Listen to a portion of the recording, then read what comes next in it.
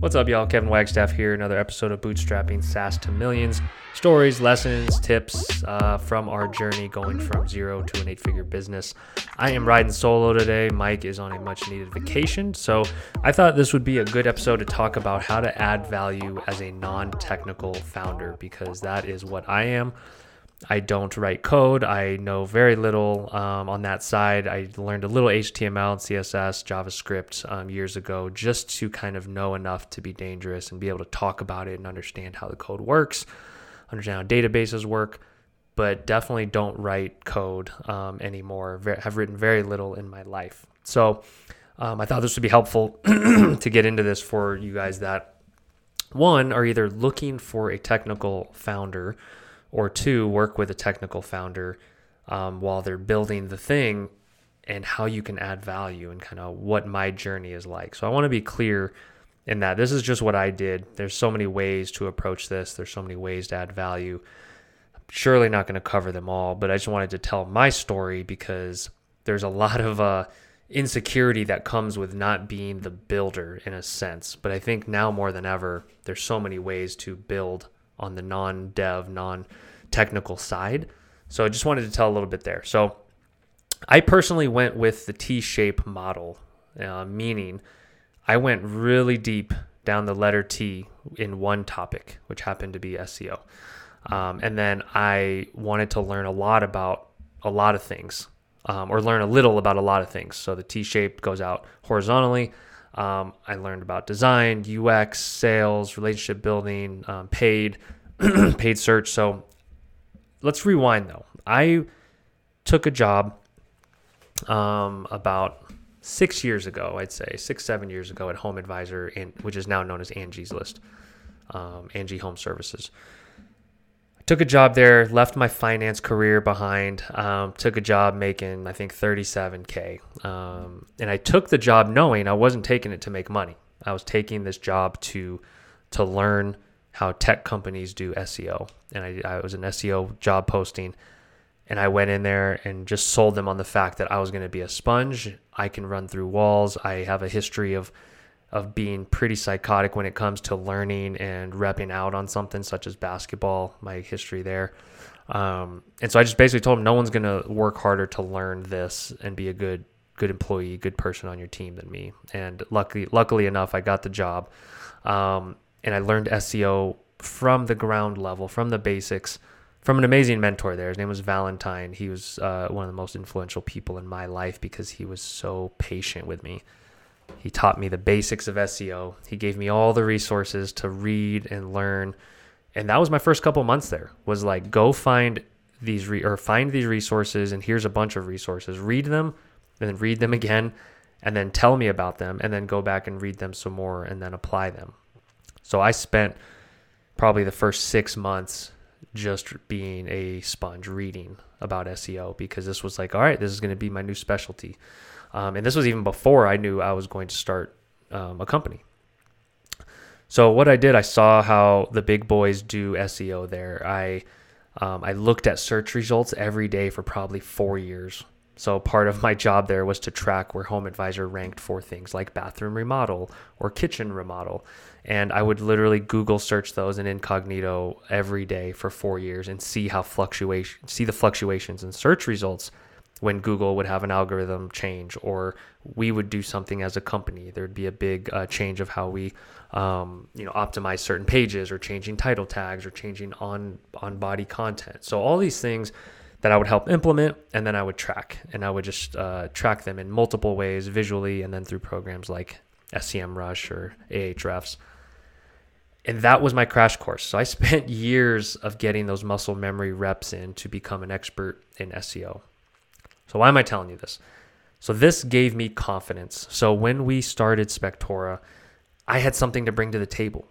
So I could tell my brother, oh yeah, digital, getting people to come to our site, getting long tail SEO built up from the beginning. I got that. I can handle that, dude.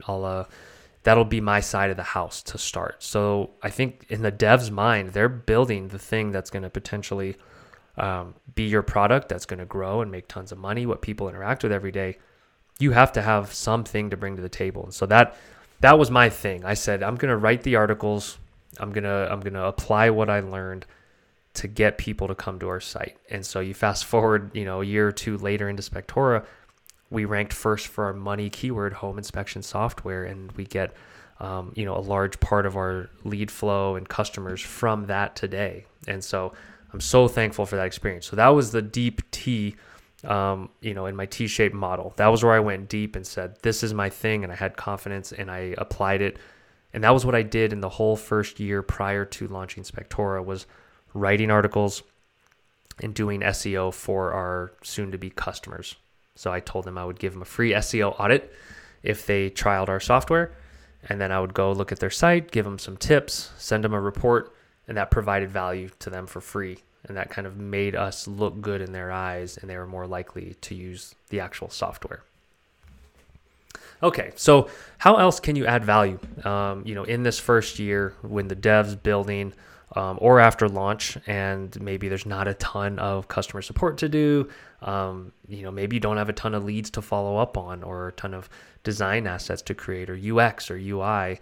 What do you do? So one thing we offered in the early days of Spectora was to make websites for our customers. So if you're a niche SaaS, B2B, there's a good chance your customers have a website, and there's a good chance they may not have a nice one if they're in an older industry, kind of like ours, home services. So I learned how to build WordPress websites. It's not that hard. I think anyone can make websites now, pretty much, with Squarespace, Wix, all these providers. But get the reps in to make 100 websites and do it for your customers. I think that helped us get a lot of early leads that would not have spoken to us otherwise if we didn't also make websites. A lot of them came to us for that, ended up using the SaaS platform, even though we got early advice to not run a SaaS agency model. It worked for us. I think it helped us, be a nice little revenue generator for the business early on, and to this day still provides 10 or 15% of our overall revenue. Another way to add value, learning Photoshop or Canva, and making light creative assets, logos, landing pages, brochures, Facebook kind of thumbnails, YouTube thumbnails. That provides a lot of value. I think when you have a campaign, something you're launching, if you can just whip those up and get them out there, adds a ton of value. Relationship building is another huge one. So this is something that might be innate in some of you, but it's something you can also build up that muscle. I think listening and asking great questions is the key, and really pulling on threads, connecting with people, and taking an interest in these prospects. So I think if you are quick to get on the phone with a prospect and just start asking them kind of what their goals are, what their journey has been like, what they want to achieve, that builds a relationship. And that builds trust. And that's something a lot of builders and devs, maybe that's not their strong suit a lot of the time. And so if you can bring that to the table, I think that's worth a lot more to a dev, especially a dev that doesn't want to talk to people as much.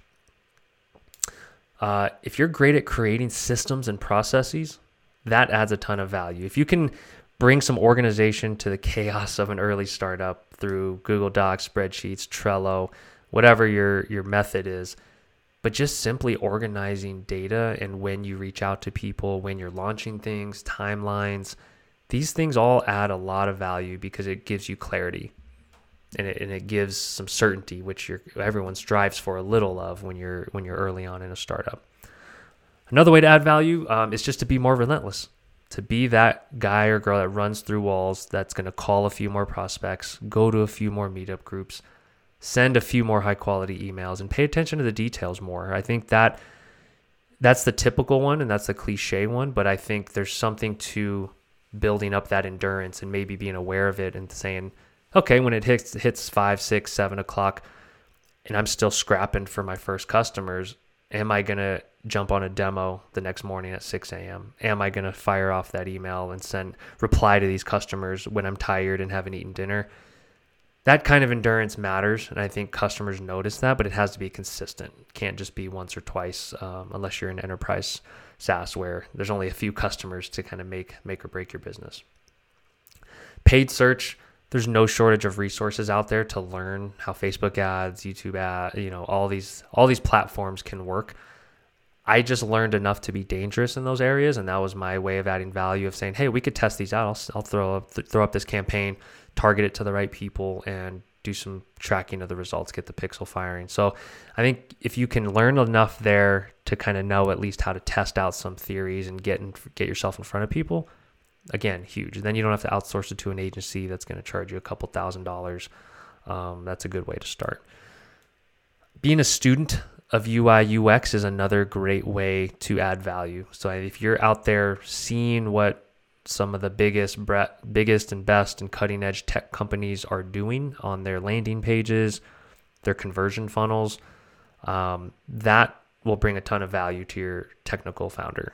You can show them examples of landing pages that you think work well, finding data on ones that convert well, and then doing some testing on your own, working with your technical founder to do some conversion testing. But if you understand the basics of A/B testing, UI, UX, and you're talking to customers and finding out what they like and don't like, you're now getting the subjective and objective data that just makes your dev say, wow, you're adding so much value on so many fronts. Because what you're trying to do essentially is make up for that supply-demand slant. Because developers, there's far less of them out there. That's why they're in such high demand. That's why they make so much money. You have to offset that by doing 4, 5, 6 other things that are either in less demand or there's a higher supply of providers for. So that's the way I thought of it, was let me be okay at 4, 5, 6 things and be an expert in 1 or 2 things. And then that levels the playing field to where with you and your co-founder, you feel like there's equal value being brought to the relationship, because that is a hidden thing in the background that I think can kind of blow up startups, is when just like in a marriage or a relationship, when there's that tilt of someone feeling like, okay, I'm doing 60%, doing 70%, doing 80%, they start getting resentful. And when resentment builds, nothing good comes of that. And so I think this just keeps the teeter-totter even and keeps things nice and balanced to where you're adding a ton of value. And that's the way I approached it. And so short episode today, not a ton else to go into other than keep learning these other areas that devs typically don't like getting into or want to deal with. You're that guy, you're that girl. So when you take those on, you're making life easier for your technical founder, and you're adding value. All right, guys, thanks. Talk to you next week.